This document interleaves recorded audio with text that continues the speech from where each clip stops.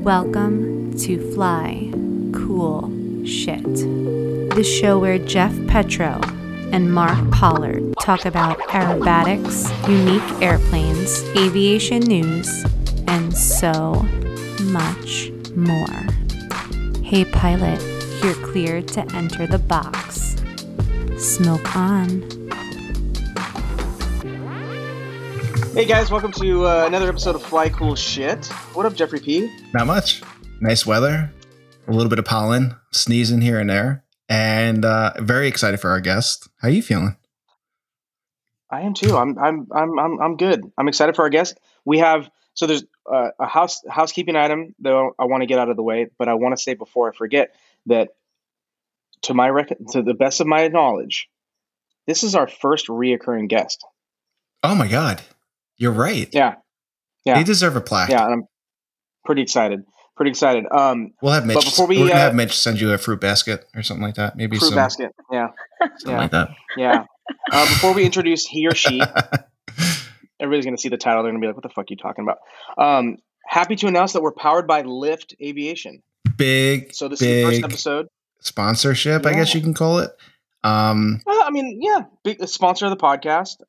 They have a promo code for everybody. So if you guys are interested in trying anything out, shoes, sunglasses, knee boards, all kinds of other stuff. The only thing it doesn't apply to is communications. So basically helmets. But if you enter the promo code FlyCoolShit at checkout, you get 25% off. We'll put it on legit. So if you're like on the Instagram and everything too.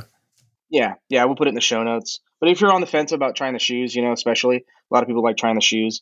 You get 25% off, so that's pretty cool. Yeah, they're actually sending some cool accessory stuff to us. The glasses, I want to try it. Not the really expensive one. They have some glasses that are like in the $20, $30 price range. Because I can't. That's the thing. Like I've had nice sunglasses, but I always lose them. But I've had the same pair of shitty sunglasses for the past 5 years, and they won't leave me. It just if you buy sunglasses from this is a fact. If you buy sunglasses from a gas station, you can't lose them. No, it's like you throw them in the garbage and you'll wake up and they'll be on your nightstand the next morning. They're just, yeah. And they're just looking at you. And somehow the lenses are clean. You're like, what the fuck? But then you buy a $300 pair of Maui Jims and they're gone in 3 days. But yeah, so you get 25%. Yeah. So I'm looking on their site right now. I'll probably end up getting some tees. I feel bad asking for shit. So they got some really cool tees and they're on the website. It's like $25. So whatever, 25%. So that's roughly, so it'd be like $17, $18. Yeah. They got some cool stuff. Go order some stuff and make us look good, kind of, maybe. And I'll say, like, Jeff and I were talking off air about this. I kind of grew away from aviator sunglasses, although I have no hatred towards them at all.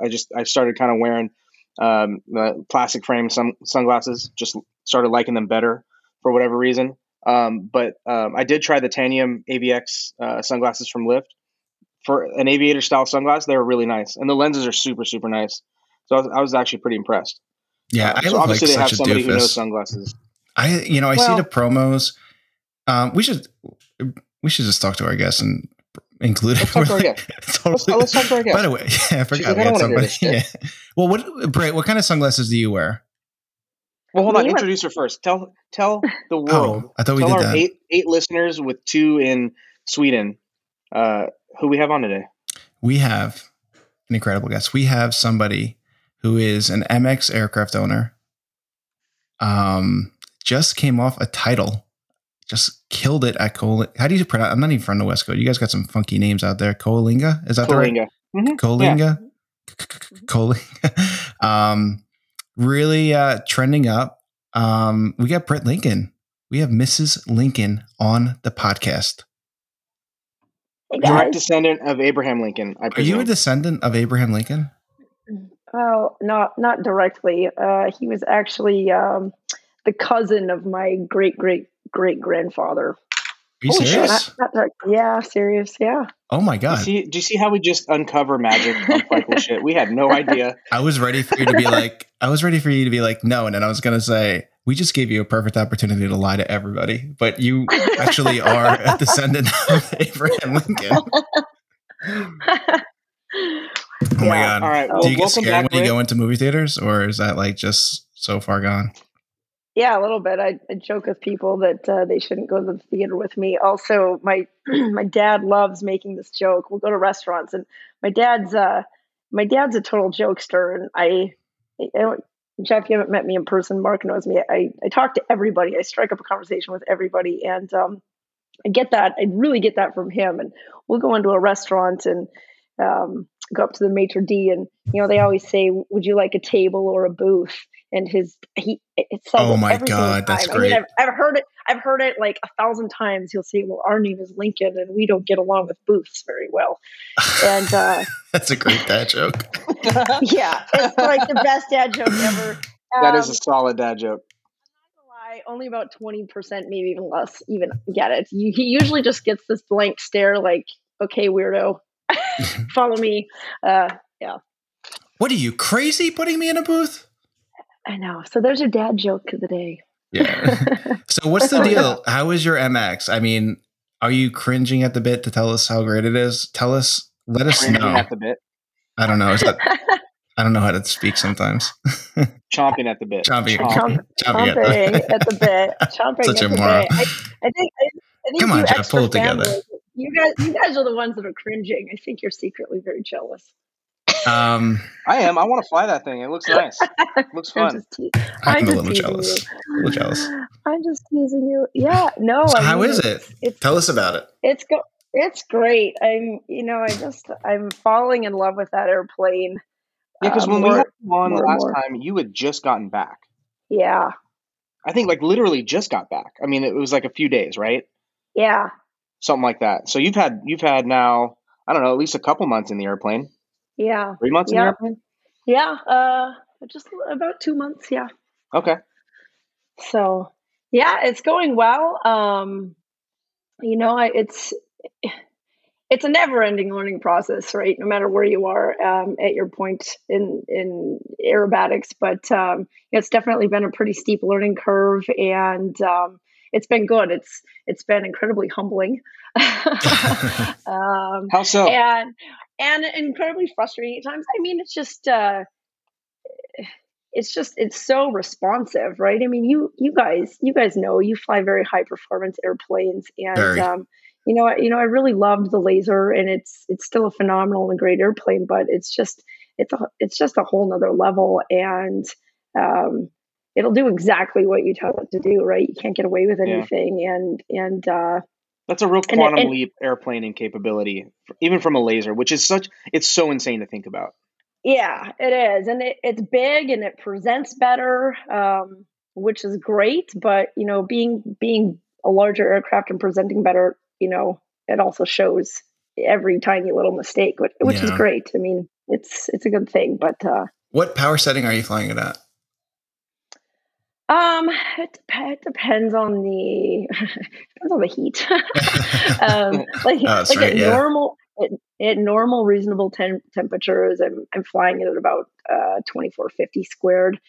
This last weekend in Coalinga, it got pretty hot. I'm sure you guys saw. So I was down there a week. Dave and I went down actually last Sunday. I was there for a whole week, and we practiced, and it was 107 on Tuesday and Wednesday when we were practicing.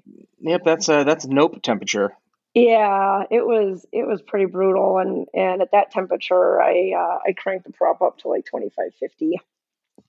So has that been one of your biggest challenges? Is to figure out how to keep that airplane in the box compared to the Laser? Oh my God, Mark, you just took my question. That's so funny. Yeah, I mean, it's power management on the exact opposite end of the spectrum. I mean, with the Laser, it was literally trying to squeeze every ounce of power out of it as you could, and I was practicing. Dave gave me an unknown, I don't know, sometime last week, and it was like kind of shitty. He gave me, there was like two figures. I can't remember what the figure before was. It was like an energy scrubbing figure, and then I had to pull into a vertical to do a wedge right afterwards. And I was like, shit, what am I going to do so that I don't stall out when I pull for this vertical? And I mean, it was awesome. I just, as I was pulling through, I think it was some kind of turn or a roller or something before, and I was just slowly turning the prop in. And as soon as I came out of it, I gave it full power. And I came out of that maneuver, I think doing like 120 or 130. And that airplane, when I pulled the vertical, and I mean, it did it beautifully, and I gained like 1,500 freaking feet. And I was like, wow, shit. I mean, I came out of it and I was so high. So, yeah, I mean, I'm basically having to pull power on most of my downlines. Oh, geez. Yeah, but it's great. Yeah, it's going to take, I mean, I would assume it's going to take a while to figure out, because the laser's single seat, and I know 2-seaters, when you're one up, it's kind of, a little bit FCG compared to sitting on the center of gravity almost, I would say. I don't have a lot of experience going back and forth from two place to single place. I have the exact opposite problem in this airplane, because I don't weigh that much. And when you fill the acro tank full of fuel, I'm actually way forward CG. Are you calling me fat? I mean, I'm glad you said it. I think it's an excuse for me to be able to eat more cheeseburgers. That's the way I'm saying. Oh my god! There we go. Hell yeah! And what kind of equipment you use in this? It's always a good question. Our listeners we get that question a lot. Gloves, shoes, pad. Do you use anything in the airplane, or just? I'm like the polar opposite of Mark. Mark's like all decked out and all this like super stylish stuff, and I'm like the Mark's like the captain of the varsity team, and I'm like in the band basically. Oh God. That's how I feel. I don't know, seriously. I mean, you guys, I don't know. I just like wear what I have. I mean, you see, like I've ripped jeans because I don't want to get any of my other jeans dirty and ruined, and I just like wear these rip ready jeans. I have like 3-year-old Nike running shoes that I actually do have to figure my shoe situation out because it's the stupidest sole ever. And like every time I get in the airplane, I have to pick rocks out of the bottom of them before I get in the airplane to fly because I don't want to get rocks. I don't wear gloves. I don't wear a helmet. I don't wear a flight suit. I'm like the band geek. I'm like, I just want to fly an airplane. I get it. It's just so funny because, like when you said flight suit, I was like, oh God, why would anybody wear a flight suit? But there's so many people that are like, why would you wear a helmet? Yeah. It's like you can peel the layer back as far back as you want. And everybody always has their things. It's like if you don't let anything get in your head, you probably like, I don't need any of that stuff. And then everything that I wear has been a result of me being like, man, if this happened, that would really suck. All right, screw it. I'm going to wear a helmet. Yeah. Or I'm going to wear gloves. Like for some reason, I can't stand the idea of a flight suit. Long time ago, because of somebody that Britt and I both know who is an ex-Air Force colonel, was so adamant about it.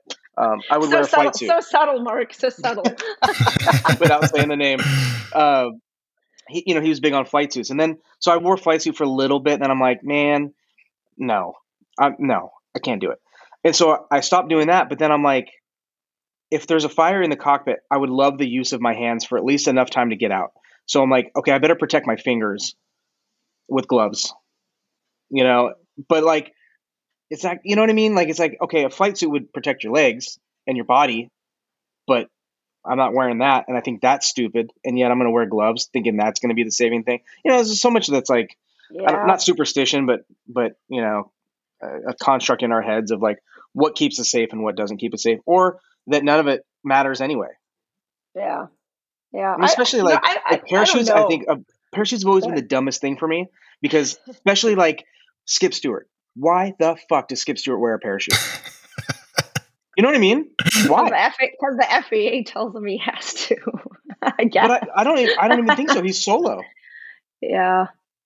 So does he need to wear a parachute? I'd have to look the regs up again. I always thought that was like a dual thing. We should ask him. Get him on.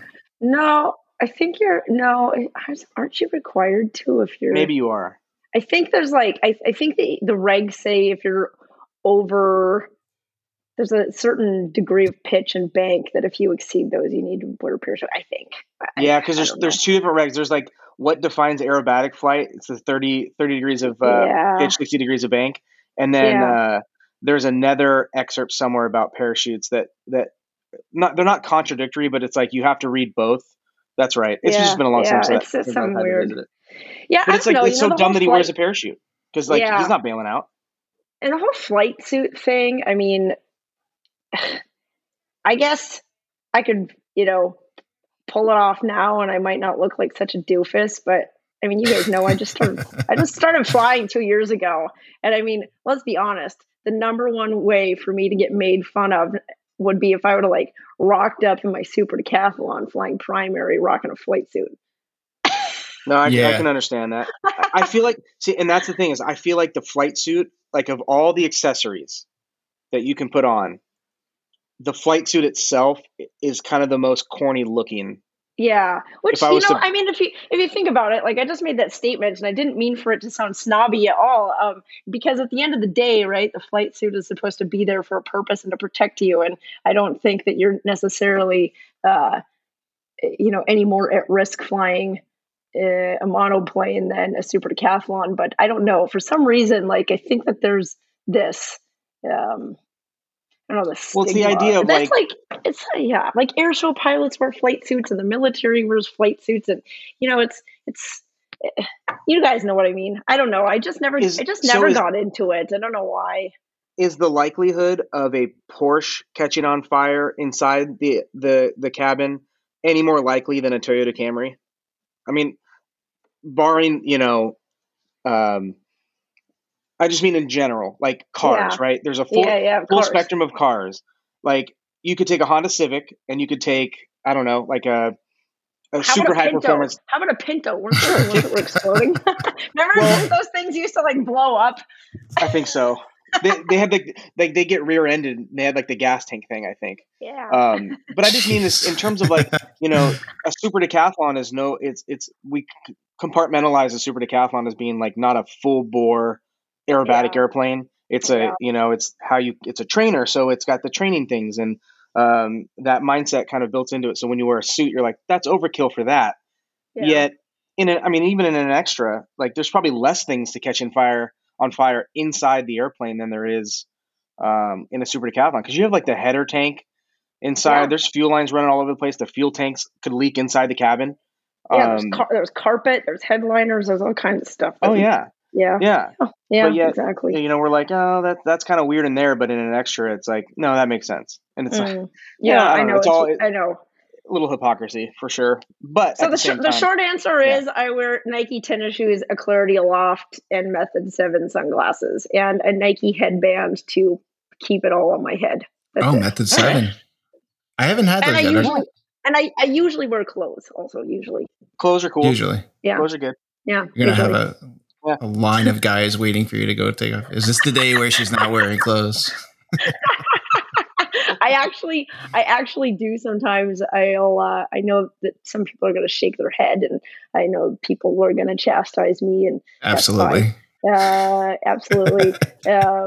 When it was 107 down in Coalinga, I did fly in a bikini top because they couldn't take it. It was just that's ridiculous. How you won. You're a cheater. Yeah.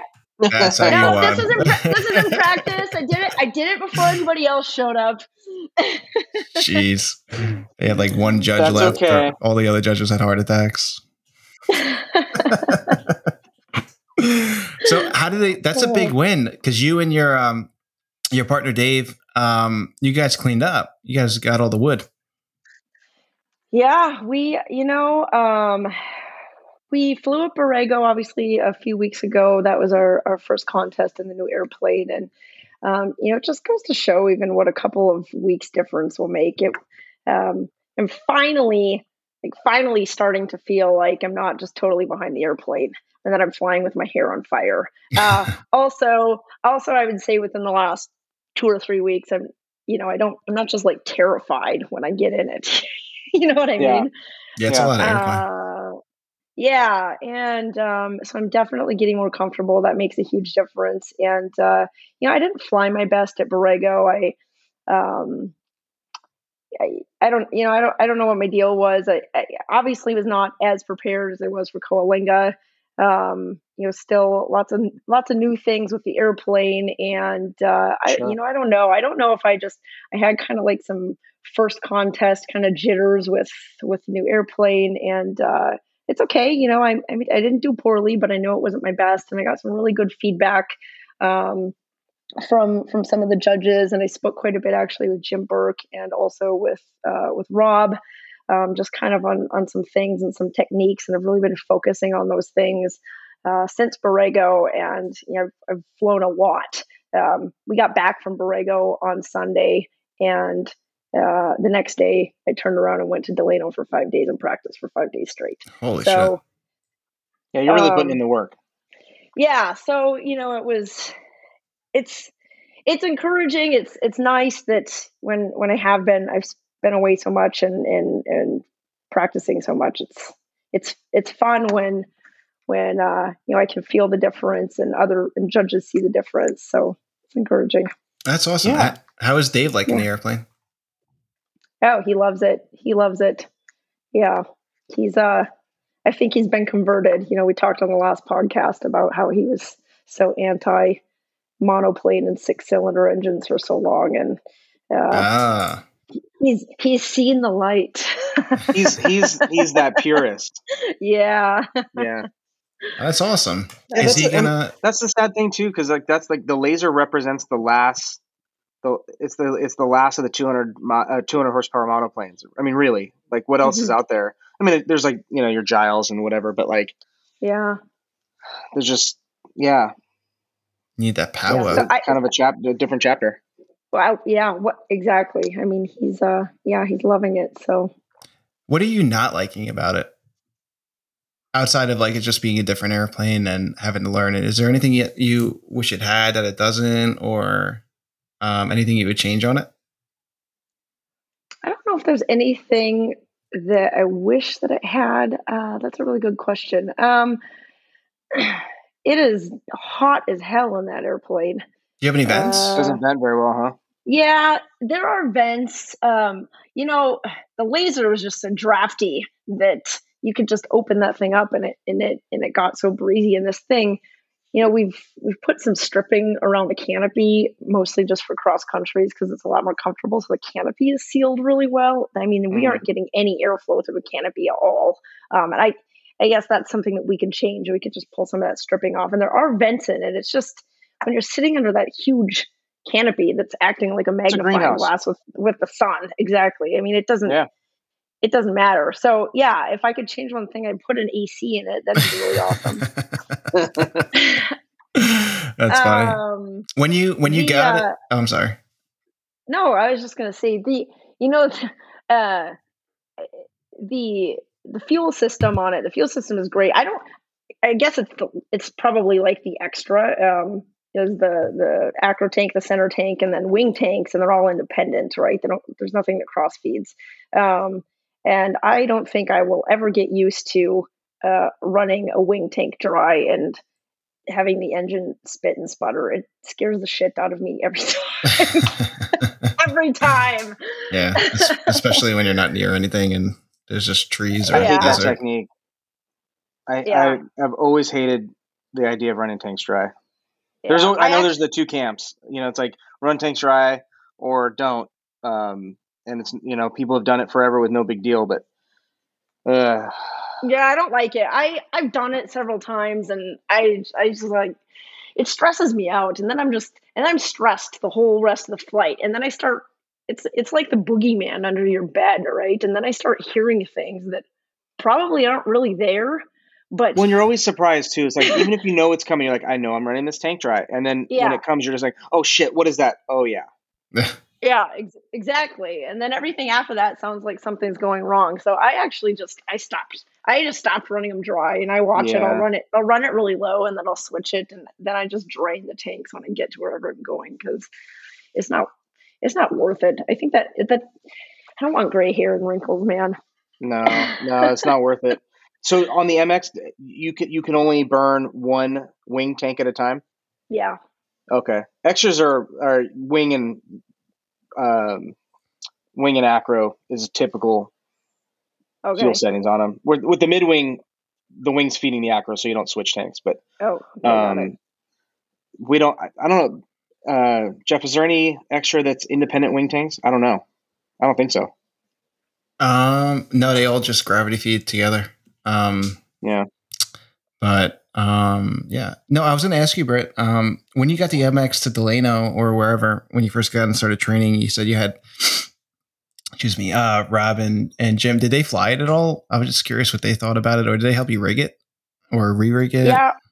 Rob flew it. Actually, Rob flew it together with me. That was fun. Oh, jeez. Tell us about that. Oh my God. It was so awesome. I think I just giggled the entire flight.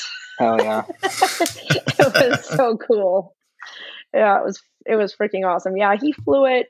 And he helped us with the rigging a little bit. And I mean, it's set up great. I love the way that it's set up. Obviously that guy kind of knows what he's doing. So yeah. A little bit. What did he do to it? Little P-strip and yeah. It had some P-strip on it, but it needed to be adjusted. And so we fixed the P-stripping. He wanted to feel the elevator. He wasn't sure. We didn't change anything on the elevator. I like the way that the elevator is rigged on this, so we didn't do anything with that actually. So yeah, it was mostly just the P-stripping that he helped us with. Some P-stripping, some good old Anderson window stripping. Yeah, exactly. And I'm not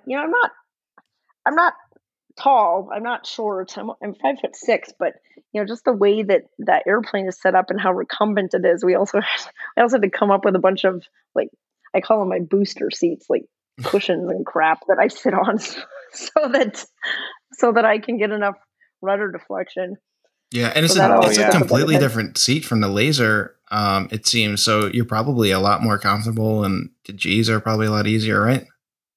Oh my God, it's so crazy. I'll even at Borrego, it was the unknown flight, I think, and I got out of the airplane and I checked the G meter and it was like 8.4, and I was like, oh shit.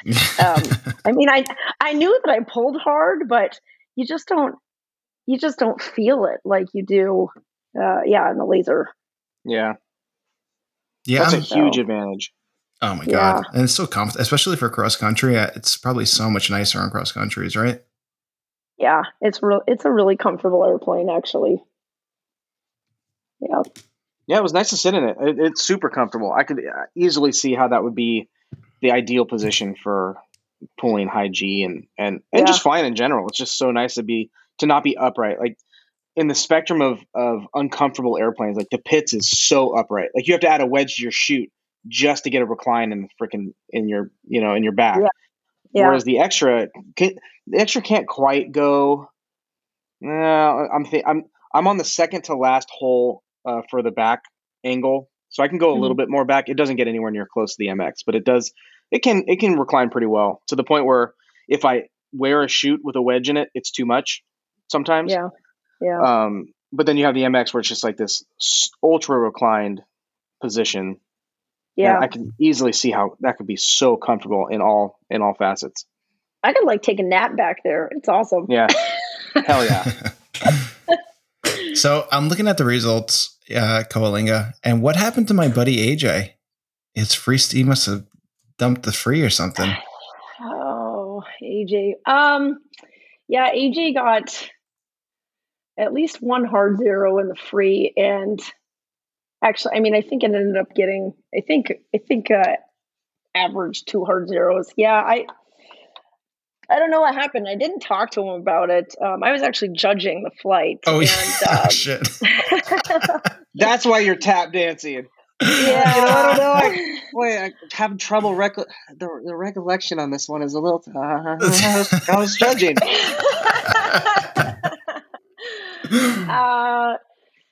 Yeah, I don't know. It happens to the best of us, right? And it's the free. It's the one it's the one that you should know so well. You designed it, right? But yeah, who knows? I mean, it was. I'm guessing he was just tired, to be honest with you. It was freaking hot and it was a long day, and he was out on the starter line for the other flight. So he was the starter. I mean, we had a shade for him, but it's not like he was just kicking it in the FBO, relaxing. No, and that's an element that's probably not really looked at a whole lot. I mean, the fatigue before you even get in the airplane on days like that Yeah. I've It's real never hot. experienced 106 degrees. That's got to be brutal. Ugh. Yeah, it's not It really fun. sucks. I can't imagine.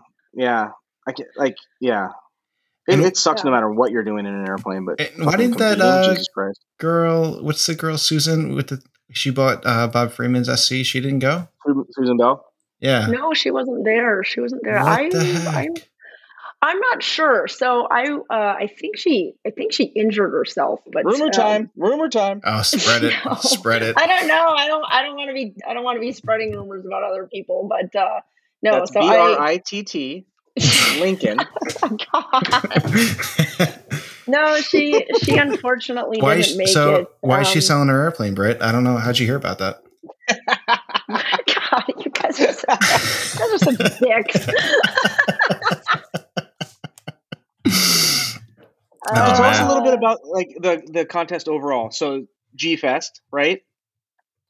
G Fest. It was and this is Chapter 38's bread and butter contest. Yep. You're the president. I am the president. You're the big deal. This is the big deal contest. I don't think I'm a big deal. I'm just the only one that was dumb enough to sign up for that position. The victim. No. In all seriousness, I mean, we have such we have a great group, and we had a huge turnout for Chapter 38. I think we had 14 pilots that were just Chapter 38. That's huge. That's big. Yeah. So that was pretty awesome. There were 30 pilots in total. So definitely had some representation from some of the other chapters. It's a good sign for the future too, that people are coming out, and especially with the conditions and stuff. I mean, I bet you a lot of people probably are like, "Fuck that! It's 106 this weekend. I ain't going." So you guys. But that's kind of every contest in California, though. I mean, we were at Borrego a few weeks ago, and I think it was like 112 at Borrego. So, there's no contest in California at the time. I mean, no, all of them are held from what, May to September.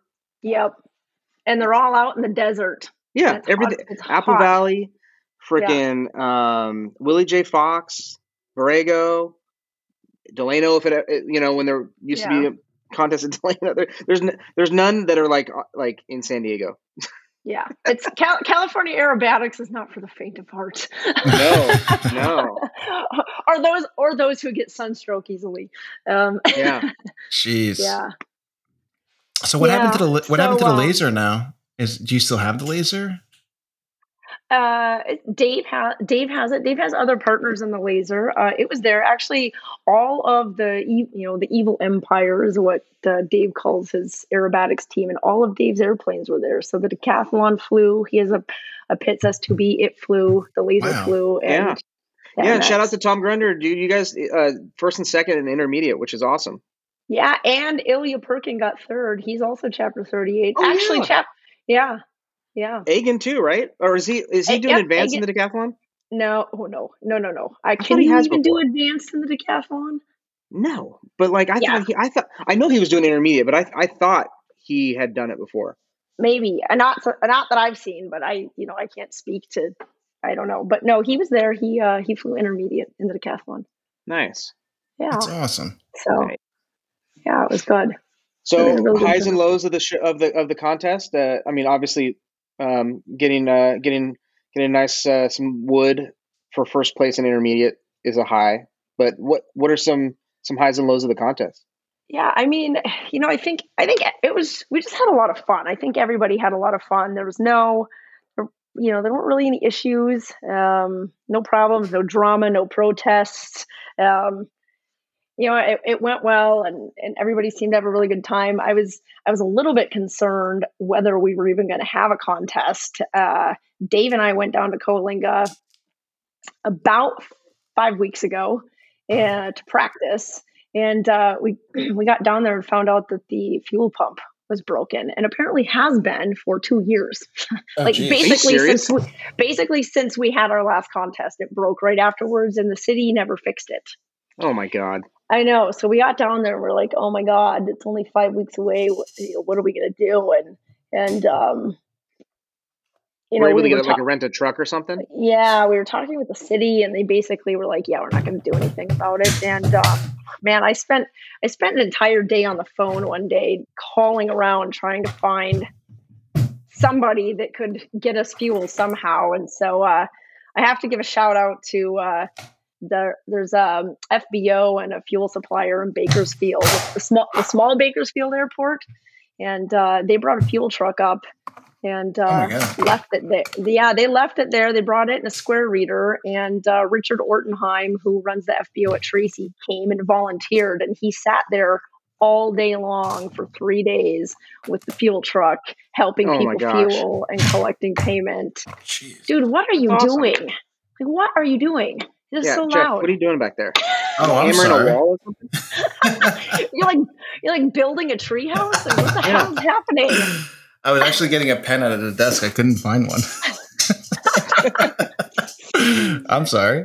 I didn't think it was that loud. That's all right. No, it's okay. I'm done. I found a pen. So anyways, so that was, I was just so grateful. Here, we normally have our banquet at Harris Ranch. For those of you that aren't in California, Harris Ranch is a big, Mark, how do you explain it? How do you explain Harris Ranch? It's probably the biggest cattle ranch that I know of in California. It's right on everybody knows it from driving on the 5. If you drive on the 5 and you get that cow crap smell, almost near Fresno, that's Harris Ranch, basically, just before you get off of Highway 198. Yeah, they have a big resort, and an airport, an airport, little tiny airport, and a restaurant. Yeah. And anyways, they wouldn't let us have the banquet there because of COVID. And so there was a local guy that helped us find a place in Coalinga with some catering. The food is delicious. I mean, honestly, it turned out to be awesome, and it was pretty chill and laid back, but we didn't cut any corners, and it was a lot of fun. Everybody had fun. That's great. Yeah, the pictures look great. Everybody looks like they had a really good time. Yeah. So, I mean, the heater could have been turned down a tiny bit, but hey. Yeah. What'd you guys do for food? Did you barbecue there? No, it was catered. There's a local guy, and he made tri-tip and this barbecued chicken. It had the sauce on it. It was freaking delicious. In my opinion, I think the food was better than it is at Harris Ranch. I'm going to say something right now, and it's going to piss a lot of people off. Harris Ranch's food is not that good. I agree. I've flown in there. I've eaten it. It's any real steakhouse absolutely shits all over Harris Ranch. I totally agree. I'm going to get a lot of hate mail. You guys know my email address. I don't care. It's way overhyped. The fact that you can fly in there is cool. Don't get me wrong. I used to fly in there a bunch of students, get the tri-tip sandwich, do the long cross country kind of thing, and then fly back. It's cool, but it's not even on my top 100 of places I would even consider eating. You have 100 list. You have a top 100. That's amazing. Probably. All I think about is food. And what'd you guys do for water? Like, obviously, dehydration is a major issue with people. I mean, and everybody's so focused on flying and worried about flying that I'm sure they forget to drink. I mean, do you just have people running around with bottles of water, just like force feeding? Yeah, I mean, let's be honest. At the end of the day, everybody's an adult, and you can take care of yourselves. It's your own responsibility. But we had coolers everywhere, right? We had coolers at the starters line. We had coolers, next to the fuel truck. We had coolers at the FBO, and we had tons of water and Gatorade and stuff. But yeah, I'm like not. I can't run around and judge and fly and try to help run the contest and tell everybody to drink water. So you're the president. So you had to organize, did you organize the brief, or who was CDing it? Yeah. Who was CDing of the contest? Brendan York was CDing. Yeah. So what did you have to do? Just oversee? He recently moved to Colorado. I helped out quite a bit. He moved to Colorado, I don't know, 6 months ago. So, he wasn't local, so I was helping with a lot of the stuff here in Coalinga and locally with the fuel, with the food, cool. with the banquet. I did the trophies, And no, but he all in all was in charge. I helped out quite a bit. I will actually be the CD next year. So, I was, somewhat involved. Just, I don't want to take any of the credit away from Brendan. Brendan and Tom Myers also did a lot of work for the contest, and it couldn't have happened without them. So awesome, nice, yeah. So you did plaques. Sounds like a good contest. You guys did plaques and everything. Oh, sorry. One at a time. Okay. I was just saying it sounded like a good contest. It sounded like a good showing, and it sounded fun. It was. Plaques, yes, we did plaques. You got to do title belts. That's the thing. Title belts. You got to do WWF title belts. I was gonna say like wrestling belts. Yeah. Or crowns, like king, like literally crown. Like I am totally on board with crowns. Yeah, it's a great idea. Like a Burger King style crazy crown. I like it. I kind of like it. Dude, that's new. That's the crown idea. I'm all for. Holy shit. I like WWF title belts. I like king crowns too. Yeah, easily. I like the crown idea. There's a contest in Texas or someplace where they do belt buckles? Yes. Have you seen that? Yeah. Gosh, is that the one that it's not the one that Dave Prather puts on, is it? Who am I thinking of? There is one, yeah, where they do belt buckles. Yeah, it looks really cool. But I can't. I mean, they must have somebody within their chapter that either makes those or sponsors it, because that's got to be expensive. I mean, even just doing plaques and clinkies is expensive. Oh my god, yeah. Especially because you're not buying a lot of them, so I'm sure they get ripped off just for the low production and stuff. Yeah. So. What are you gonna do? Whatever. So, crowns. That's where it's at. Next. I'm excited to have both of you on right now because I need your opinion, because one of us is highly involved in this. So, breaking news. Oh, okay. Let's see if Jeff is even aware of this yet. This is from the U.S. Advanced Aerobatic Team. The U.S. Advanced Aerobatic Team, of which I am the manager, gathers this week for Union City, Tennessee for a week of training under Rob Holland's direction. That said, I am sad to announce that some of our pilots have made the difficult decision not to travel to the Czech Republic for the World Advanced Aerobatic Championships. Jeff, what say you? What say you? Hold on 1 second. Let me take a breath. Jeff, is that you? Are they talking about you, Jeff?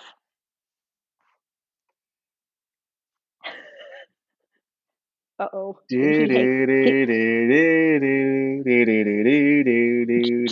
Jeff's internet connection just suddenly got very bad. Odd. Where did Jeffy go? He's mad. No, he's mad. Hey, you there? Hello? Yeah, we're here. So I actually have to run because something just happened. I have to go take my kid. She just got hurt. Okay. Oh no. She's all right, but I think she bumped her head a little bit. So my wife's like, "Oh no!" Like, we kind of have to go. All right, we'll wrap it up. Can you guys come on later? Yeah, I'm around all day. You cool? Yeah, we'll figure it out. Shoot me a text whenever you get back, and I can. Yeah, I'm so sorry. Figure it out. And if not, it's all good. Life comes first, dude. And you guys should keep going and make fun of me for it. It'll be fine. We can do that. All right, cool. Let me run, and then I'll hit you up as soon as I get back. All right, Jebby. Sorry, guys. That's okay. Later. Don't worry about it. All right, we'll see if this continues without his connection. I still hear you. Cool. All right. Well, we're still rolling. All right. Cool. Well, that's interesting. Jeff and I were talking about this on the last podcast about this scenario playing out, and I kind of thought that this might happen because they missed the deadline to basically arrange for shipping of the planes. Oh no. Yeah, and so they were working on finding a 330 SC there, or maybe it was in France and they were going to ferry it over. But that's why I'm super curious to see kind of what's going on with all that. So I'll be curious to see what he says. But that's I'm kind of not surprised. kind of not surprised. I didn't even know. I was actually waiting to see if I must have missed the announcement. Although, in fairness, I haven't been paying super close attention whether or not they were still going to hold the Worlds, because the last that I had heard, it was still up for discussion. So that's the funny thing. There was never like a, hey, we're on. It's been like a, we think you can get in the country. Some countries aren't coming because they can't. You guys might be okay, but you might have to quarantine, but you might be okay. And that's literally been like the content. Like AWAC is still going to be there, but like Russia's not showing up. Somebody else isn't showing up. Really? Like for sure, like the entire teams are not showing up. Yeah. And so it was like, okay, is it really an AWAC? Because like all the teams there are not represented, you know? Should the US even show up? Is it worth it? And then nobody was saying whether it was on for sure or not. It was kind of like this, yeah, we're kind of, I think it sounds like, yeah, you know, let's do it. You're saying I missed the announcement because there was no announcement. Basically. Yeah. And like, this is even like, gosh, I think Jeff and I even talked about this last week's episode. It was like, it might've been 2 weeks ago, but yeah, finding an airplane to borrow, an SC to borrow. So like the team could have an airplane to fly. Because it was too late to ship. It was literally like the deadline had passed, and then they were working on hotels because they're reduced capacity. And so it was like, that's kind of a sketchy endeavor, you know, like, who knows? What are the dates? Let's see here. The 14th through the 24th of July. Wow. And they already had to ship? I guess. I guess they had to. June 7th. It's June 7th, isn't it? Oh my God. They had to arrange shipping by like sometime in May, I think is what Jeff had said. And just to arrange it. So then it's, you're talking about, okay, it's going to ship out of wherever at this date, but you know, you got to get your plane here, you got to disassemble it, get it ready. I guess. So who is going? Do you know? I don't know. It does. Let's see here. Let me read more here. Man, that's a bummer. Those people must be so bummed out. Oh, such a bummer. Such a bummer. Let's see here. There are a variety of reasons for this. Chief being, I'm assuming chief reason for this being uncertainty to travel into the Czech Republic, which is currently bans tourists from coming to other countries, both professional and personal. So yeah. Team pilots Matt Dunphy, Johnny Wacker, and Marty Flournoy still plan to make the trip and will rent a 330 SC in Europe. So there we go. So it sounds like even Jeff is bowing out, which I can't, man, as much as I hate to see it, I totally get this. Like this is a real tough one. Yeah. Man. And then you got to think of, you know, Rob being the coach of like, is he going? I mean, I would imagine he is, but I'm sure he will, but well, interesting. I mean, yeah, that sucks. Yeah. But I guess on the, I mean, you know, at some point, even if it's reduced and not everybody shows up, like at some point we kind of need to move on with life and start doing things again, right? And if we just 100%. if we just keep postponing things, then at what point, I mean, do we just wait for everything to go back to exactly the way that it was before we start doing things again? And you know, if you're waiting for the entire rest of the world to be doing that, who knows how long that'll take, right? Because every country has a complete different approach to this. You know, my best friend lives in Germany, and I just talked to her last week, and she said basically everything is on total lockdown again. Yeah. No, a lot of these countries are having like big outbreaks again, and they're doing big lockdowns. It's you know, it's a problem. Like one thing I will say, you know, COVID views aside, the United States did a really good job of getting vaccines out and at least getting people that wanted to be vaccinated, and giving that level of confidence for people to even want to go out and do things again, because things are they're trending in the right direction. You know, a lot of parts of the country have been open, you know, for months now. But even California, you know, it's like we're a little late in the shift, but we're getting there, and the numbers are still looking good. So knock on wood, you know, we don't see anything like that, which I don't think we will. But man, some of these countries, like I think even the Czech Republic was like seeing big numbers, and like who knows what happens, right? You land wherever they would. I don't know where they would go into to then go into the Czech Republic. Whether they go, I guess maybe they could go into Germany, right? and then they're quarantining for 2 weeks, right? Or something like that, whatever Germany wants, or maybe the Czech Republic doesn't allow them to go from Germany into the Czech Republic. So then the team is stuck. Yeah. I don't know. It's a mess. I feel it is a mess. It's there's no, man. There's just, yeah. I know, and I agree with you too. It's like we got to get AWAC done, so then WAC can come. You got to get teams. These things kind of got it from an IAC standpoint. Kind of got to start picking up again. Yeah. I mean, it sucks for the teams that aren't going to show up, but for the teams that can show up, it also sucks to not hold it. So yeah, I mean, whatever. Have you heard talking about this? Has there been any more discussion, or do you know? I actually have not heard. The Worlds for Advanced, the next one is supposed to be in the United States. Has there been any more talk about that? Have you heard? Well, no. I imagine it's because it's outside of Nevada. I can't remember where. Like outside of Vegas, or not outside of Vegas. It's supposed to be in Jean. Yeah, just south of Las Vegas. South of Vegas. Yeah. That to my knowledge, that's still the plan. This is my fear: is that if this gets postponed, who knows? Because are they going to then hold it not next year but the year after in the Czech Republic, and then I don't know how they're going to do it, because like WAC was totally shot, right? I don't know. But if they're gonna postpone it, they have to make that decision pretty soon, because people are going to start tearing their airplanes apart and putting them on boxes and shipping them overseas pretty soon. And if they're gonna have a lot of really angry people if people spend the money and take their airplanes apart and send it over to Europe, and then they say, just kidding. Yeah. At least I think, look at, again, this kind of goes back, tip into the cap to the United States and this kind of the state, no pun intended, of the United States of COVID. And, over 50% of Americans are vaccinated. International travel is opening up. Like all the markers are kind of there to like, I don't know that we'll step back. I don't know that we're going to see insane outbreaks and shutdowns again. I hope we don't. Obviously, everybody hopes we don't, but like I don't think we're going to. And so, in that regard, I'd say the planning and the chances of it going on are really good.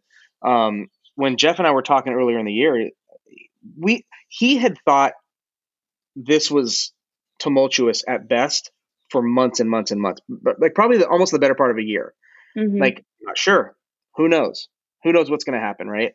And then there's still a chance that this could get canceled. I mean, this team announcement only means that some of the team members have announced their intent to go. It doesn't mean at all that in 2 weeks that they will. Of course. Yeah, of course. Right, absolutely. But as I said, I mean, time's kind of running out, right? So that's going to be really exciting. I'm going to go as a willful spectator to Jean for sure, because that's going to be so exciting. Yeah, I'm excited. Yeah, I bet you are. I mean, obviously you're training hard, getting ready. Trying. The scores from Kalinga are, I mean, what'd you get? You averaged 86%? Yeah. That's fucking insane. That's awesome. Yeah, I had a good week. I had a good weekend. It was just, sometimes I mean, we all have good days, we all have bad days, and sometimes you land and you're just like, I don't know what my problem is. Nothing clicks, and I definitely, I was on, so it was good. That's awesome. No, that's great. So what does that do for you now for the rest of the year? Are you going to stay in intermediate the rest of the year? Or are you going to move to advanced? I'm training to try to move to advanced. It's a pretty big jump from intermediate to advanced, especially since they took snaps out, which everybody has an opinion on. I know. There are pros and cons to that. What are your thoughts on that?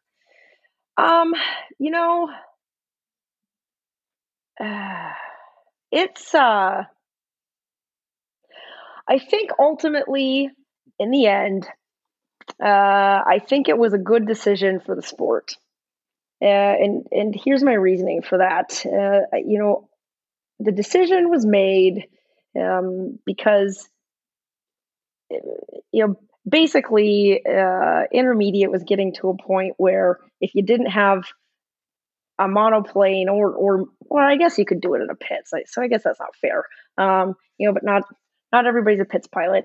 Yeah. Well, and the That trend is monoplane too. Like let's be Yeah, perfectly exactly. honest with ourselves here.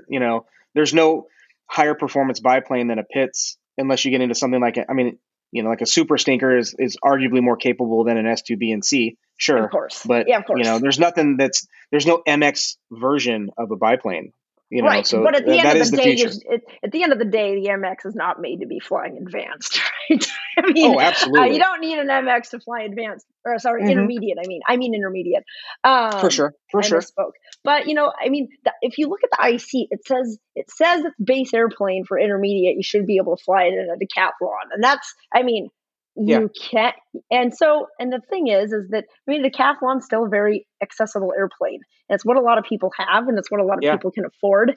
And you see, and there was lots of people, or Great Lakes. And Great Lakes is also a perfect example, right? Howard Kirker was doing it, but I think Howard Kirker was changing his engine mounts every year, is what I've been told, from snapping it. And I'm sure I bet he's doing more than that. And he also kills it. Yeah, I know. It's ridiculous. But that's a lot for that airplane. I would feel like. But you've got these guys or women. When I say guys, by the way, I just mean everybody. I just call it everybody. I say that to my girlfriends. Hey guys.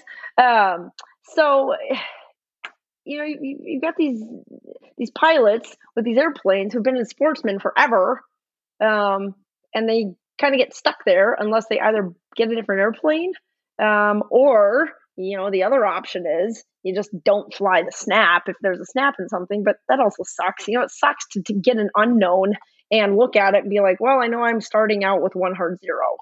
Yeah. Because I'm not going to do it. And I understand that that's the pilot's choice, but, nobody goes to a contest with the intent of knowing that they're probably going to start a flight with one hard zero. Sure. Right? It's not why we're doing this. That's not what you want. Exactly. So I think in the big picture, the grand scheme of things, I think it is good for the sport. And I know that there's a lot of people that think it's stupid and they disagree, and that's okay. Everybody has an opinion. People have said, yeah, but it makes the jump to advance so much harder. It does. Of course it does. It does make it harder. But guess what? I don't need contests to learn to do snaps. Right. And I've made this argument before, and you can school me on how off I am here. I feel like primary sportsmen and intermediate are recreational contest flying. Advanced and unlimited is professional contest flying. I feel personally, it's just observational, personal. I haven't competed in anything, so it's just me kind of looking at the sequences and looking at the different levels. I haven't flown an advanced sequence, but flown intermediate sequences before, and just looking at kind of who the demographic is for advanced and beyond is, I would say that when I say professional, I don't mean they're going to be going for the team only, or they're going to do air shows. But you need an airplane that is highly capable, and you need to be more dedicated than just a weekend warrior showing up and crushing unlimited is probably so rare to non-existent, right? Yeah. It's somebody that's extremely dedicated to what they're doing. It's a physical, physiological, mental game, and a not a full-time job, but a dedication level at that point to where you just really don't need it at intermediate sportsman primary, in my opinion. I think that's pretty fair, right? I mean, I guess it's fair if you make that statement, assuming that you're showing up to try to win, right? I mean, right. Of course. I mean, anybody could, I shouldn't say anybody, that's not true. Somebody with enough experience and a high enough skill level could not practice very often and show up and fly advanced. But if you've got other people there who, as you said, right, are much more committed to the training and have more time invested, they're probably not going to beat them. I guess you could say that for all the categories, but the lower categories tend to just be a bit more relaxed. Although somebody told me, I can't remember, it might have been Jim Burke who told me this. You know which category has the most protests? Ooh, the most protests. Yeah, like. Yeah, I'd probably kind of want to say sportsman. Yeah, it's Yeah. sportsman. So, Yeah. I think it's so funny. I think sportsman is like the most cutthroat. It's kind of interesting, right? Because there's no unknown. Yeah. And I don't want to marginalize it, because the people that from a lot of the people that are flying sportsmen, I mean, it's all hard. Even primary is hard, Yeah. right? Yeah. I remember when I flew primary, I thought it was so hard. I didn't think that I would ever be able to do anything else. And whatever category you're in, it is hard for you. And it's I actually think that some of the stuff is hard for some of the unlimited guys. I joke that for the unknowns, you can actually design an unknown sequence and submit it to the sequence committee. Yeah. That's how they come up with them. And I always say, I'm going to design an unlimited unknown and just put a plain loop in it with nothing on it, like just a plain vanilla loop. I think like the unlimited guys, I think their heads would explode. They'd be like, "Oh my god, what?" Welcome to hell, assholes. Exactly. Yeah, no, I that's really funny about sportsmen having the most protests. It kind of doesn't surprise me, and also I think the bread and butter of the cat. It's got to be sportsman and intermediate. Has to be the bread and butter categories.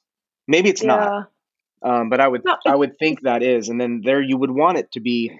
You would want intermediate to be as accessible as possible for the most to the most people as possible. Exactly. And having an accessible airplane. Like I can understand that argument. Yeah. And, because, and the other thing is, right, even just the difference between sportsmen. I mean, obviously the having your own free helps with sportsmen, but the unknown flight and intermediate is really what keeps it interesting, right? So in the long term, if we want people to stay in the sport, and we don't want people to get bored and just leave, I think the intermediate needs to be, in my opinion, accessible. I'm not saying that we need to be dumbing down our flights or our figures or anything, but and the people that really want to be doing that are going to be doing it anyways, and they're going to be training for advanced. And you know what? So what? So I'm not flying. I'm not flying snaps. Also, by the way, there's nothing that says if you really want to fly snaps and intermediate, and you want judging and you want grading, put them in your free. Put in the free. Yeah. You put anything you want in your free. Sure. I mean, you could put negative. You could put outside snaps in your free and intermediate if you wanted. Sure. There's nothing that says you can't do it. So, anyways, okay, well, and that's my speech. I get it, and I also think people that are like, okay, I want my snaps looked at in intermediate. I understand that argument, but at the same time, in terms of an ability or safety standpoint, if that's the angle you're coming from, is like, well, I want to make sure I'm comfortable with them. Well, go get comfortable with them. Go get Go get coached and do them a bunch. That you don't have to be. Everything else in terms of flying a contest at that point. If you're going to advanced, just add the snap in. Just go do snaps and then add it into your free. I don't know. Yeah, add it into the free. And I think literally the only snaps that were even, I think, right, I might be speaking out of turn here, but I think the only snaps that were allowed on in intermediate anyways was a snap on a horizontal line or a snap on a 45. So it's not even, right. And that's it. And I think it was either, I don't know, was it even Avalanche half too? Snap? Well, yeah, Avalanche is still allowed. So the Avalanche is still allowed. Because there's an Avalanche P loop. And there's no halves or 3/4, right?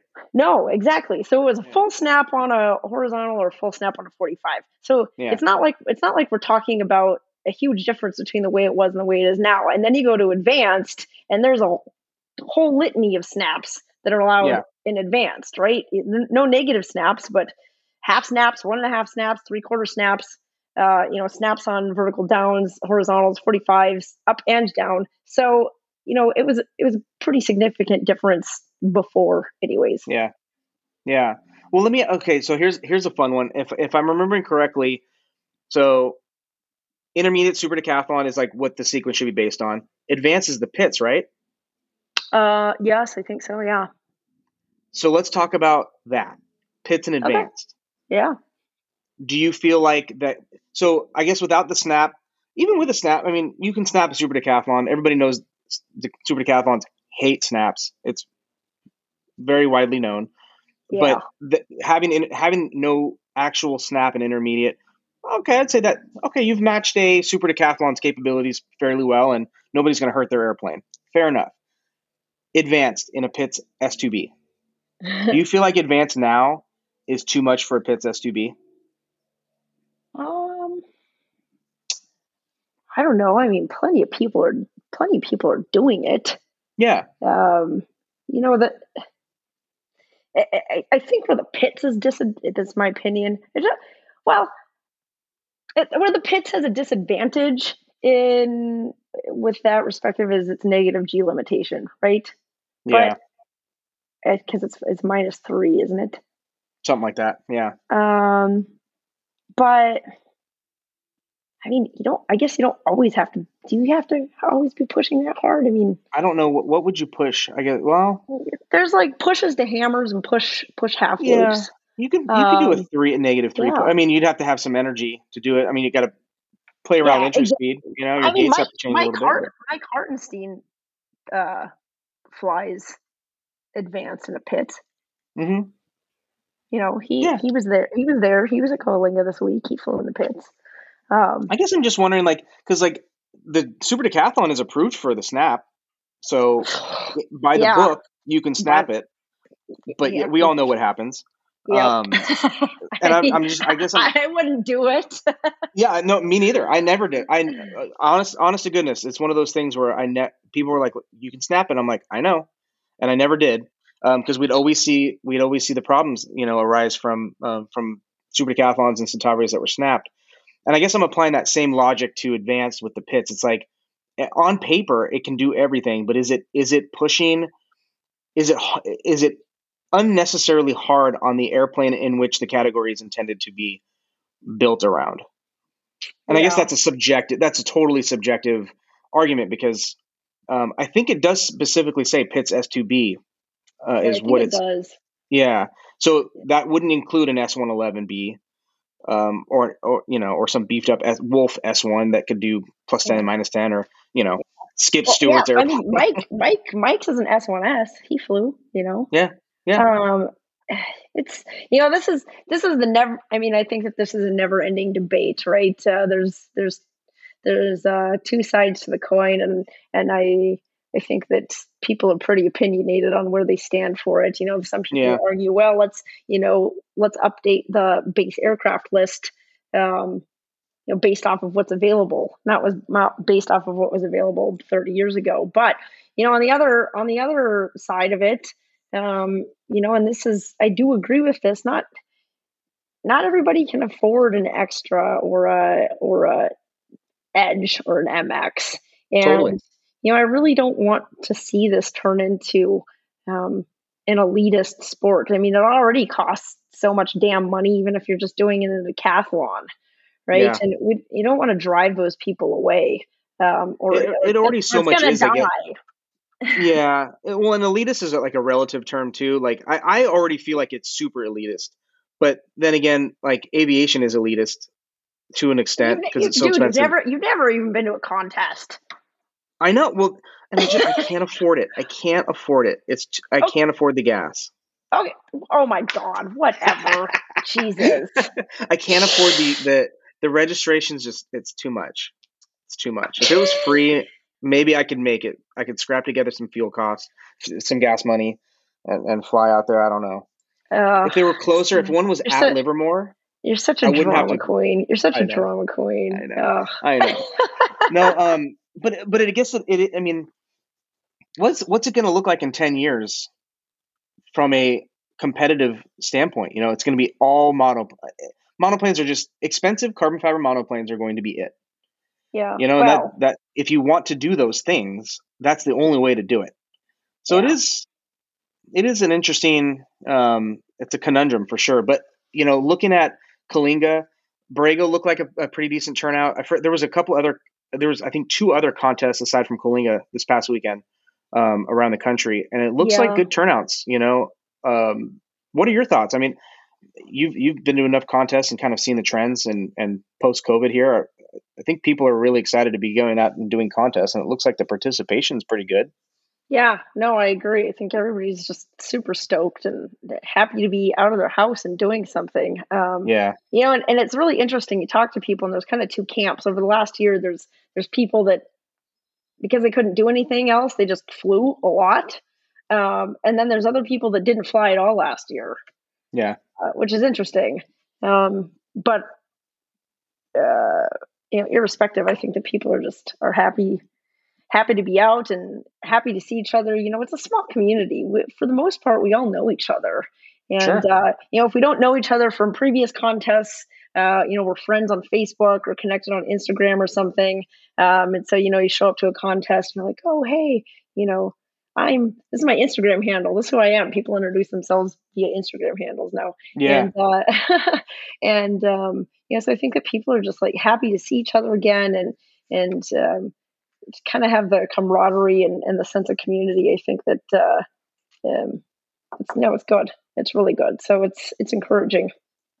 that's awesome. When's the next contest? Is it would that be Apple Valley? Apple Valley is combining theirs with Borrego this year. They're doing it together, so they're not hosting their own separate Oh, contest. Um, okay. So that'd be Willie the J. Fox then for um, California? I for California, the next contest, the next California contest is they're actually moved it. They are going to do it in Redlands this year. Oh, cool. Yeah, and I love it's Redlands. not. That's a I cool think it's spot. not until August. Or no, Okay. that's not true. That's not true. It's Labor Day weekend. It's Labor Day weekend. Um, so yeah, Okay. that's the next California contest. Nice. If Are the you planning to go? if the weather to Redlands, Yeah. yeah, probably.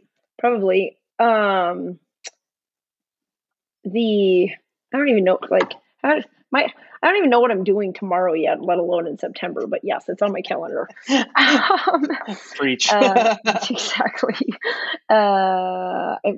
In a couple weeks, if the weather cooperates and it allows, I think I'm going to try to go to the contest in Nebraska. Oh, wow. Okay. Yeah, which will be fun. Where's that at? So, Lincoln? uh, Seward or Seward, I think it's Oh, okay. pronounced Seward. Yeah. So that'll be Nice cool. little Just, track. exactly. I mean, not bad in the MX. It's just, Yeah.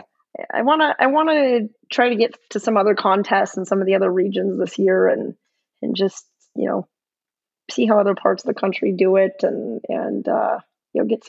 get some judging and some feedback from some other judges and Yeah.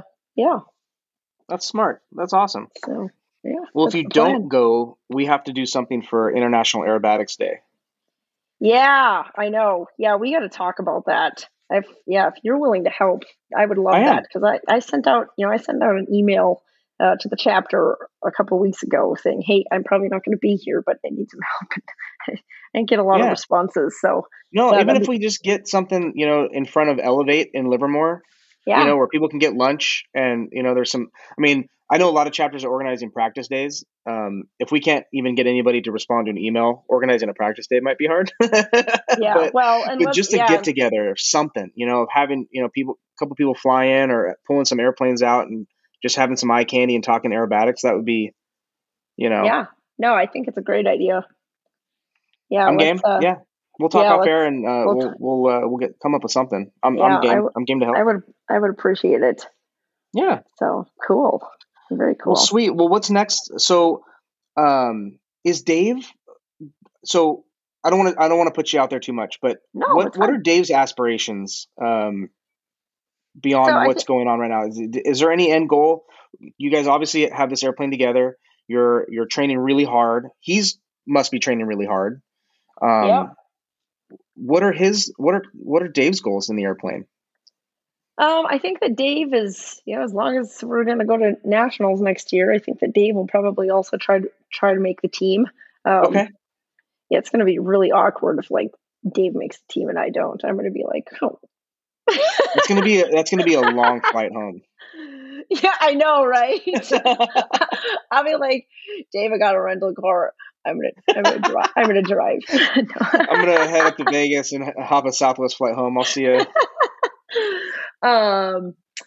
So yeah, I think that that's what he's gonna do, and beyond that, I think he's just enjoying it, and it's fun. I think he's been doing this for so long, and I think that he was kind of getting. I don't know if I want to say burned out, but I think he's just getting tired, Yeah. and it was just kind of a grind for him. And we've talked about this before. He's honestly such a pillar in Northern California for aerobatics, and Yeah. and and people lean on him a lot, and he's kind of the coaching guy up here, and Yeah, he is. Yeah. he goes to these contests and he's just running around most of the time, helping everybody else out with their airplanes, their sequences, and safety piloting for other people. And even at Coalinga, he was a safety for two other pilots on top of him Yeah. flying himself. And I think that just like years and years and years of doing that, and I think he was just getting tired. And so it's been fun to see, because I think that having this airplane, and it's been a challenge for him as well. And I think it's sort of just um, you know reignited his passion for the sport and made him excited again. And so that's pretty cool. That's good. It's fun to see. So Yeah. Yeah. And it's in a weird way, like this is going to sound super maybe pretentious and assholey, but he's been doing this so long and is so good. He kind of owes it to everybody to like go for a team selection. he's never been to nationals ever. That's crazy. He's been doing this sport for so long. He's never been to nationals. So That's crazy. yeah. So He's really like, I mean, I guess there's probably a lot he's not like, not saying he's like a ringer, but like, I bet there are probably several guys and women just like him that are like they're regional, pillar, right? And yeah, of course. and that's not to say that once he goes to nationals, that anything other than him doing really well wouldn't happen. But like, it's just what do you think has been the barrier for him going to a nationals? Well, I think it was work for him. Honestly, he was Yeah. he was a VP of R&D at a medical device company, and he traveled all the time. He's gone all the time, and I honestly Sure. think it was a schedule. And I think That's fair. I've heard him talk about that. I don't know if there were other factors. I honestly, that I don't know, but yeah. Yeah. So No, that's fair. It's hard. I mean, you know how it is. It's hard to like travel, especially it's hard to fly for a job and then go yeah. home and have 3 days and be like, I'm gonna go fly for my not job now, but it's gonna be hard. Yeah, of course. And I mean, like a regional contest, just like flying down to Borrego for 3 or 4 days is one thing. I mean, nationals is like That's like an 8 or 9 day long event. Exactly. It's a thing. It's a significant thing, and Yeah. So yeah, it's exciting. I'm excited. I obviously have not been to nationals yet either, so it should be good. So is the goal to be in advance by nationals for you? We'll see. I don't know. Everybody kind of keeps asking me that, and just I obviously am training, and I want to start working towards moving up, but I also don't want to. I don't want to just move up and show up and just be like awful and fly like 40%, and I'll just be Sure. like sad. Yeah. Well, and I suppose the best answer is you'll move when you and your coach and everybody has the warm and fuzzies and thinks it's time. Exactly. So whether that's yeah. Exactly. And it's not like it's not that I'm saying I'm not going to move up until, I think I can win, because it's not all about that. I mean, obviously winning is fun. It's great, but it's also, it's two things. Number one, it's safety, right? I mean, doing a snap on a vertical down and coming out of it and being it, by the time you draw your line, you're going 200 knots pointed straight at the ground. It's not like it's kind of a big deal. It's a huge deal. Oh, it's absolutely a huge deal. So, especially when you're pushing the hard deck, you know what I mean? You're dropping the altitude, you're dropping the box. Exactly. For advanced, it's a big, yeah. No, yeah. So the number one thing is I'll move up when it's safe. I'll move up when, when at least I feel like I can fly the base figures, to a certain level of proficiency. I mean, I've already been working on some of this stuff, but it's just got to be. I just need a little more practice. I mean, I'm definitely getting there, and I'm practicing a lot, and I have a pretty rigorous schedule coming up. So we'll see. I'm just trying not to. I don't want to set a deadline for myself and then make a stupid decision. You know what I mean? Sure. Well, and So it's one of those things. Like I've always been of that mindset. It's like, obviously you want to set goals, but like I like setting very general goals, because then, if you set these super regimented and rigid goals, like you really set yourself up for a lot of disappointment. of Whereas like if course, you just set up this kind of like, this end goal of like, I want to be this, or like having a deadline of like, hey, I want to be going for the advanced team during team selections. Okay, great. But it's like, yeah, you're like, oh, in 3 months I want to be in advance. I want to be doing 9 contests by then. I want to do this and that. And it's like, oh my God, that's too much. yeah. It's too rigid. It's the same. It's the same as everything. I mean, I think that that's just a general thing in flying, right? It's not any different than saying I'm gonna fly. I'm making plans to go someplace this weekend, and I'm leaving on Friday at 8 a.m. And then you get to the airport, and you're like, the weather's really shitty, and the winds over the Sierras are blowing 50 knots, and I probably shouldn't go, but I said I'm gonna go, right? So I did the same exact thing. I just it's really not any different, and Yeah. Yeah, that's fair. Yeah, So are you still flying the King Air? I am. Still juggling King Air to MX2? Are you, what is your like kind of in between contest flying look like with the MX2? Like, are you getting out a couple times a week at least, or do you take some breaks? What's kind of your? So I took today off. I'm actually still in my pajamas. Nice. It's a good day for it. It's Monday.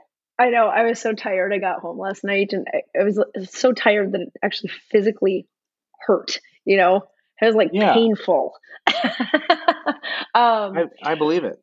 And so I'm taking today off, and I'm gonna tomorrow. I'm gonna go back out to the airport, and we're gonna just watch the airplane up. And we just tucked it away last night when we got back and went home. But watch the airplane. I think we're gonna pull the cowling off and just take a good look over everything on the inside and make sure that everything's in good condition and nothing needs attention. And then back at it on Wednesday. So back to the grind. Yeah. So I'll practice Wednesday, Thursday, Friday for sure. We'll see what's going on the weekend, and then camp every day next week. So dang. Yeah. Grinding. Yeah, I know. It's like a full-time job almost. It is a full-time job. It's an obsession. I'm just like obsessed. I'm a very goal-driven person, and so I kind of have this goal in mind, and it's like it's the carrot that I'm chasing, and I kind of get this way about things. Like if I'm into something, I'm totally into it. Yeah, I can. And if I'm not going to be totally into it, then I just don't even bother. Yeah. No, I absolutely can understand that. No, and it shows, and that's the people that are again. This is like kind of going back to that what I was saying. With at least again, this is just my perception of like how I perceive advanced and unlimited. The people that are just like, whatever.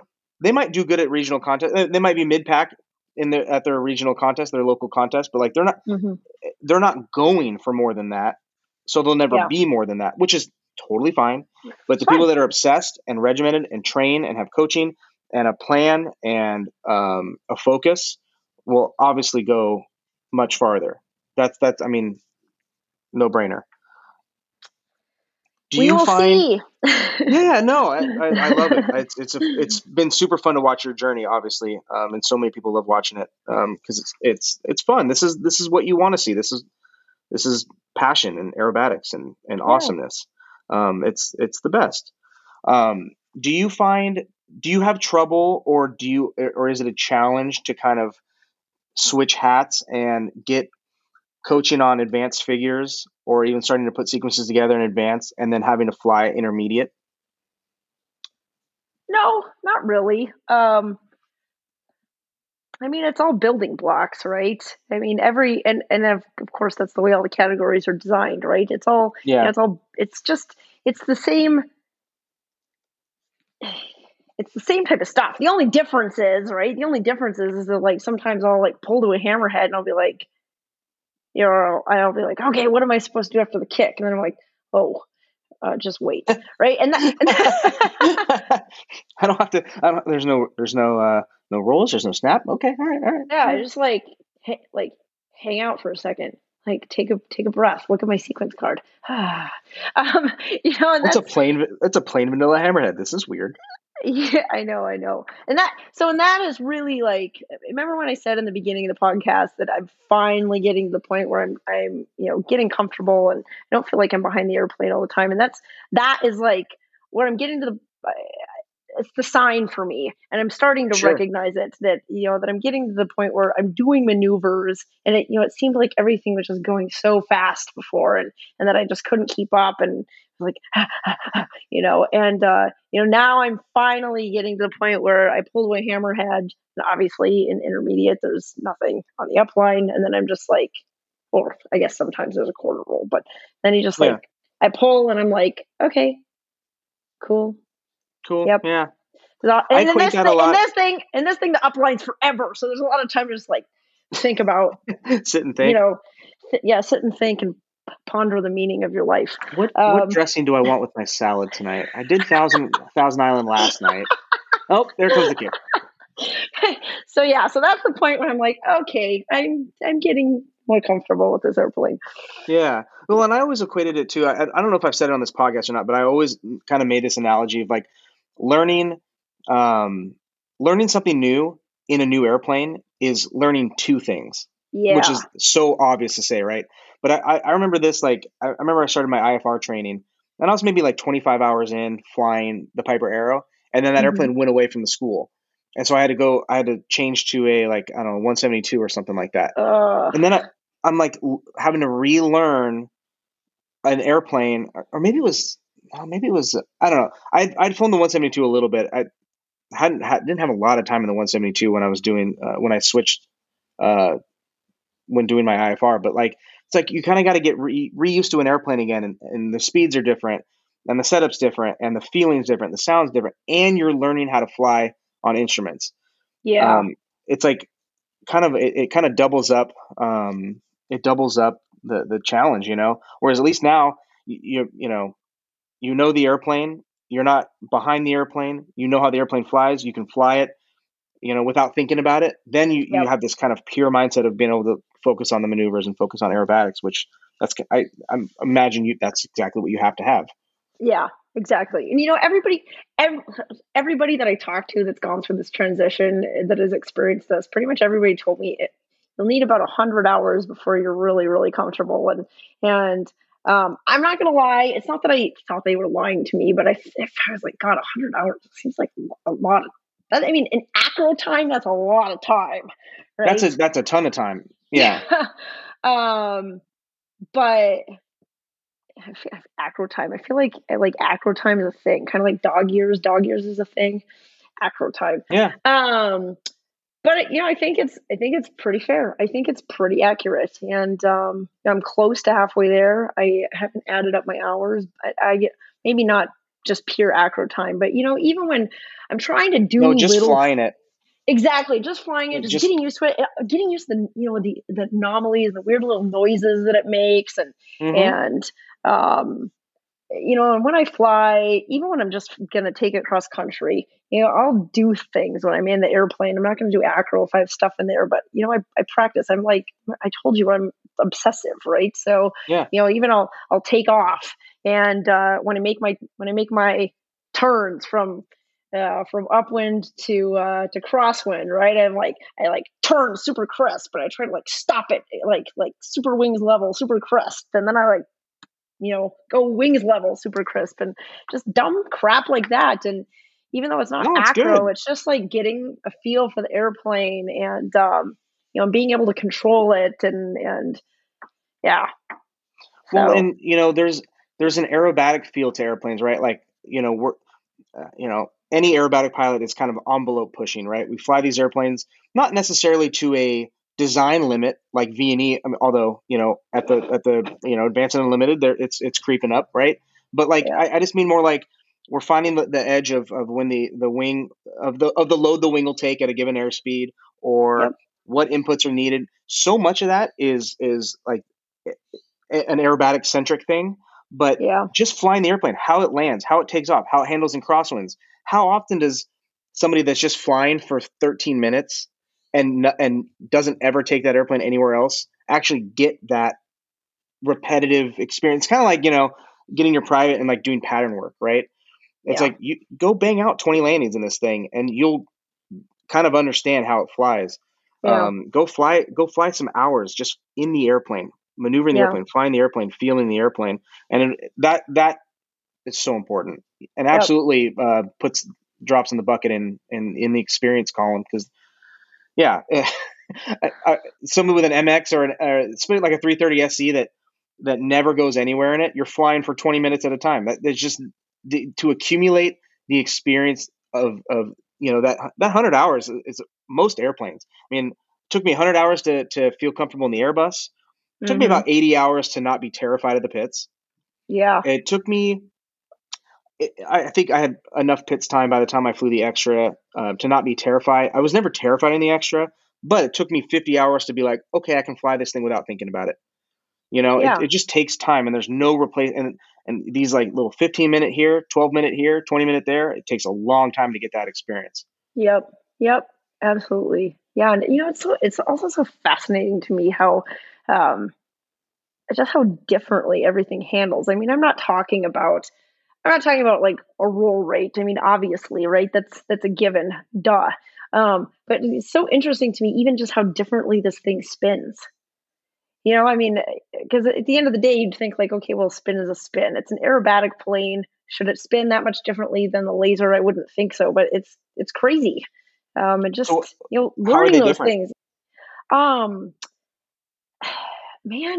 I don't know if it's like the way the CG is with me in this airplane, but once I get through one rotation and a spin, or maybe about 3/4, when my nose comes up about halfway 3/4 through the spin, I mean it comes way up in this airplane. I mean, like almost level to the horizon. Interesting. So it spins pretty flat just in general. Yeah, it's really strange, and it's not. At first, I thought that maybe I was not, doing the control inputs the right way, and I didn't realize it. So I really started practicing and focusing on it, and just doing it over and over and over again, and trying everything. Like, what if I do this? What if I give it more aileron or less aileron, or move the elevator? And it just spins so weird, and the way that it enters. I mean, I like will purposely just let the nose fall. I've done it a couple times. I'll let the nose fall like 10 degrees. I know it's in a stall, but when it comes over, like in an upright spin, it actually like scared the crap out of me the first several times that I did it, because it comes over it drops that wing, and that wing drops so hard. I thought I was going to go inverted. Like the first 5 times I was like, oh my God, which is dumb. I mean, I know how to do an inverted spin, but it was not what I was expecting. And I was just like, sure. Interesting. Yeah. That's fascinating. Yeah. Cause of all the things the extra does super, super gently, it's stall and spin. Like, I mean, the extra, pales in comparison to an MX2 in terms of the flight envelope, but like, you can really put the screws to an extra if you want to. And its stall and spin characteristics are so benign and predictable. It's almost oddly so, which is really funny. But it's kind of interesting to see these different, the way these airplanes behave in different different aspects. Yeah, it's so interesting. I think your winglets go with the airflow easier than mine, though. Is what I could buy that. Yeah, I could buy that. So I don't know if that. I don't know. Anyways, and just interesting, very interesting. Do you fly the laser at all anymore, or are you just strictly MX? I haven't flown the laser since. I have not flown the laser since we got the MX, which is terrible. Well, it's like I think I was telling you this when you started flying the pits, and I was like, you're never going to want to go back to the Super Decathlon. Yeah.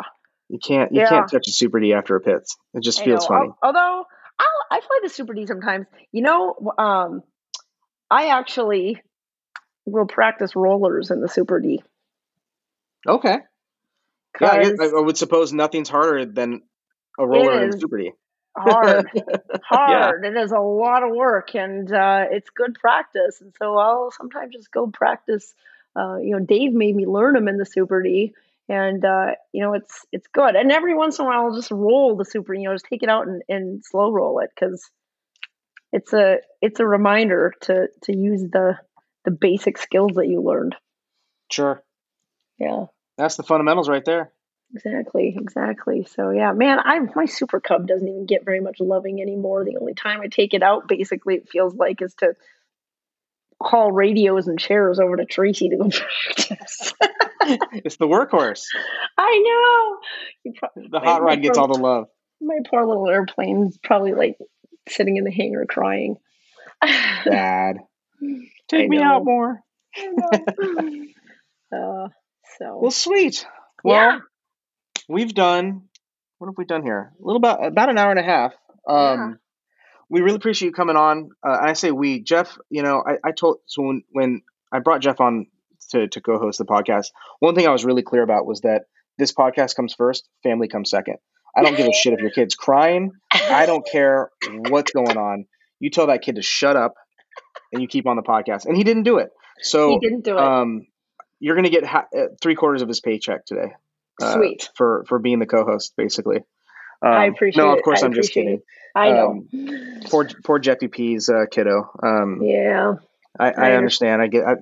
Sometimes I'll record and I'll be in the garage and I'll have the garage door open for ventilation, and then I'll hear her cry. My wife's always home when I record, but I'll hear her cry and I'm like, oh shit, is this going to be the one where they come in and like, hey, we got to go to the hospital? You just never know. Yeah. She fell. She doesn't have any more teeth left. Yeah. Yeah. I'm waiting. It would not shock me if that happened, but I'm waiting for it. Yeah, no worries. Well, this is awesome. I'm excited you guys have me on again. Lots of firsts. I was the first female, the first, second. I mean, I like being first, so this is great. Yeah, lots of firsts, right? We got to make you a crown, that says first recurring guest on the show, Yeah, you should. Yeah. Yeah. I have to make one more plug. I don't know if you knew this. Jeff is also running, so I have officially declared I'm running for the board for the IAC for a director position. Yeah. So I would appreciate your vote. All the people that are listening, I would appreciate your vote. It's something I'm excited about. I'm obviously very passionate about the sport and want to see things go well and make sure that we're creating excitement and enthusiasm and bringing new people into the sport, and not just bringing new people into the sport, but also keeping people around that have been in the sport for a long time. There's a lot of knowledge that some of the older, not older people, God, that sounds terrible. The people that have been around for a while have, and again, that's BRITT. Exactly. For all you old people listening, all you old fogies out there. All you toothless assholes, stick around because we kind of like your knowledge. Exactly. We currently do not have any representation from the Southwest on the board. So, really? So yeah. I mean, I think it would be, obviously, the Southwest is pretty huge, right? We're pretty active in the community. So, yeah. That's actually surprising. Yeah. So got to get that on the board. Yeah. Exactly. Got to put somebody on the board there. Exactly. No pun intended. No pun intended. Or maybe. No. Or maybe. I don't know. Yeah. But no, that's great. As if you weren't busy enough already, you have to add something else to your list. Yeah. Well, you would vacate, I guess, you would vacate Chapter 38 president to do it. Yeah, probably. And there's a few other things that I'm involved in at the moment, volunteer stuff that if if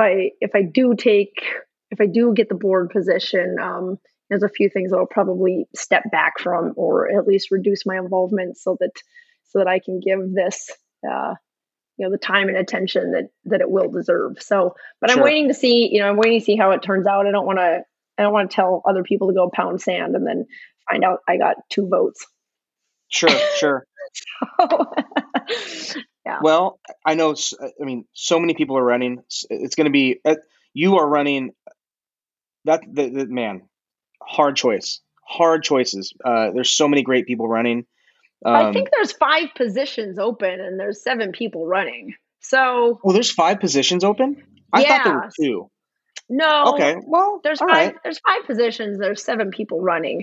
So the 2 shitty people that don't get it, we're real sorry that you didn't get it in advance. So it's going to be me and Jeff. Yep. That's a given. Exactly. Yeah. Well, that's great. Well, you have Fly Cool Shit as a platform anytime you want it or need it, and or both, to come back on and let us know, updates on either any kind of campaigning you're doing. Come back on, when voting opens up. So voting opens up when? I think it's next. Is it next month? Next week. I think it's next week. It's open, and then I go. I think they make the announcement at Oshkosh. I have to double check the that sounds date. About right.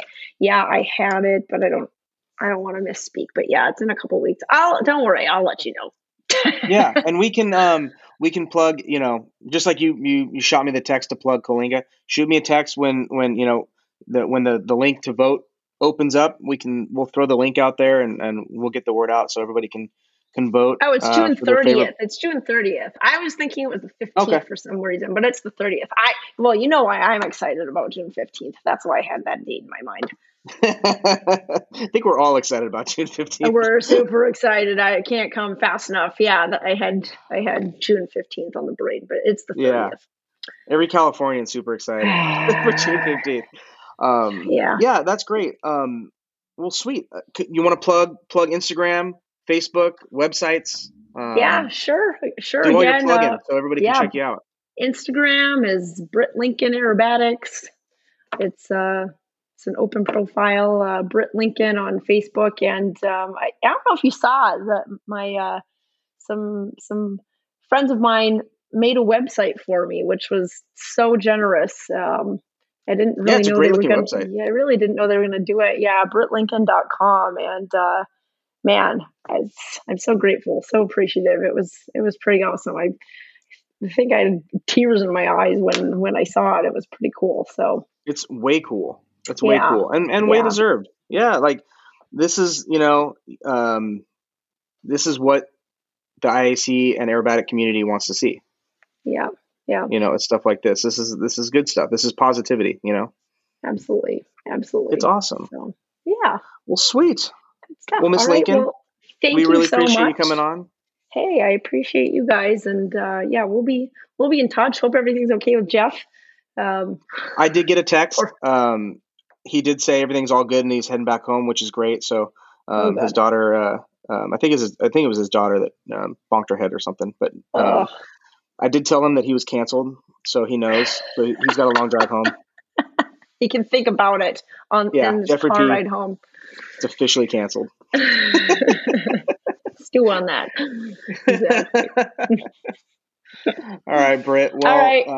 Keep me posted on was it June 27th? If you feel like, or if you find out you're not going to Nebraska to compete, the 26th, June 26th. But 26th, 26th. But either way, use me. Let me know like what we can come up with, and we'll have something out here in the baby. Ooh, baby. Yeah. All right. Use me and abuse me. All right, Britt, have a good one. Let's turn the recording off, okay? All right. All right. Stop the recording. All right. We will go offline. Thanks, Mark. All right. Thanks, Britt. Bye. Thank you for listening to another episode of Fly Cool Shit. Be sure to check out our website at www.flycoolshit.com. Subscribe, rate, and review the show on iTunes and Spotify. Any questions, comments, or feedback, shoot us an email at flycoolshit@gmail.com.